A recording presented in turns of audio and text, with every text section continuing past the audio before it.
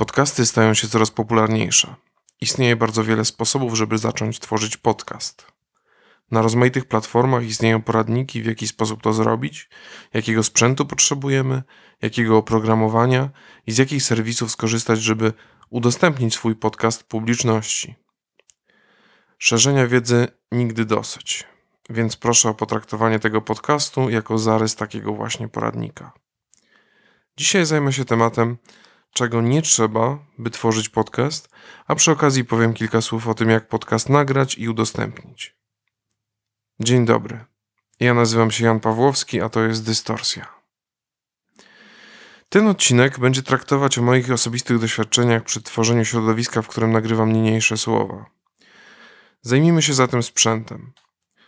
Czego zatem absolutnie nie potrzebujesz, przynajmniej na początku, do tworzenia podcastu? Jeśli miałeś już wcześniej doświadczenia z nagrywaniem i obróbką dźwięku, możesz sądzić, podobnie jak ja, że do nagrywania podcastu potrzebny będzie Ci wysokiej klasy mikrofon studyjny, pomieszczenie z gąbką akustyczną na ścianach, interfejs audio do podłączenia mikrofonu do komputera, samego komputera z zaawansowanym oprogramowaniem do obróbki dźwięku, wysokiej klasy słuchawek, statywów, mikrofonów studyjnych, masy kabli, przejściówek oraz innych drobiazgów, a także montażysty i realizatora.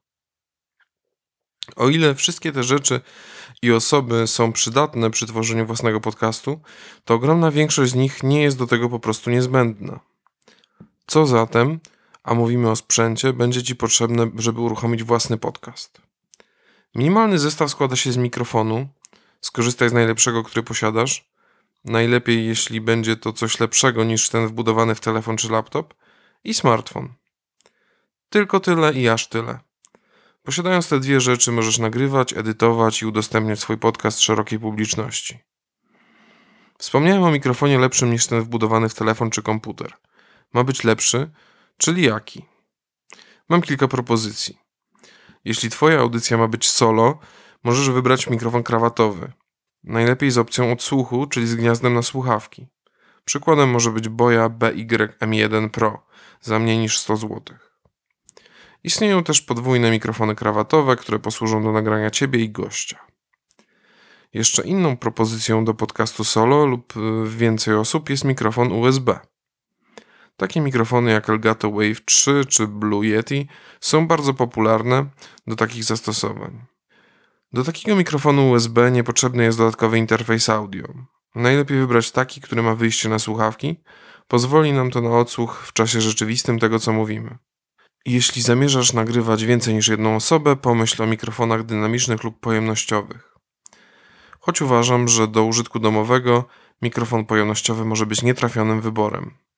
Jeśli go wybierzesz, zadbaj o ciszę w pomieszczeniu, w którym nagrywasz, ponieważ zbierze on zdecydowanie więcej, łącznie z psami szczekającymi 2 ulice dalej, niż mikrofon dynamiczny, który będzie dobrze zbierał dźwięk kierunkowo, to jest przed samym mikrofonem, pomijając niechciane dźwięki otoczenia.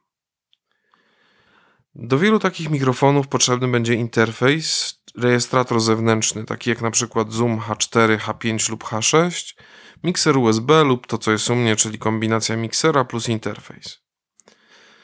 Drugie zagadnienie, które tutaj tylko zaznaczę, to oprogramowanie. Jest wiele programów, które pozwolą Ci za darmo nagrywać i edytować podcast.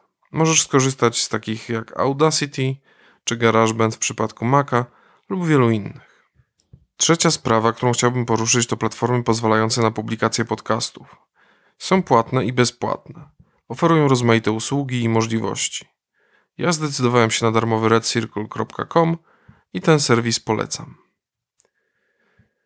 Mam z tego wszystkiego jedną konkluzję. Przejmowanie się sprzętem jest niepotrzebne. Wystarczy minimum. Jeśli masz chęć tworzyć podcast, zrób to. Żywię nadzieję, że przedstawione tutaj wskazówki okażą się dla Ciebie w tym pomocne. To był pierwszy odcinek podcastu Dystorsja. Dziękuję za uwagę. Do usłyszenia w następnym odcinku.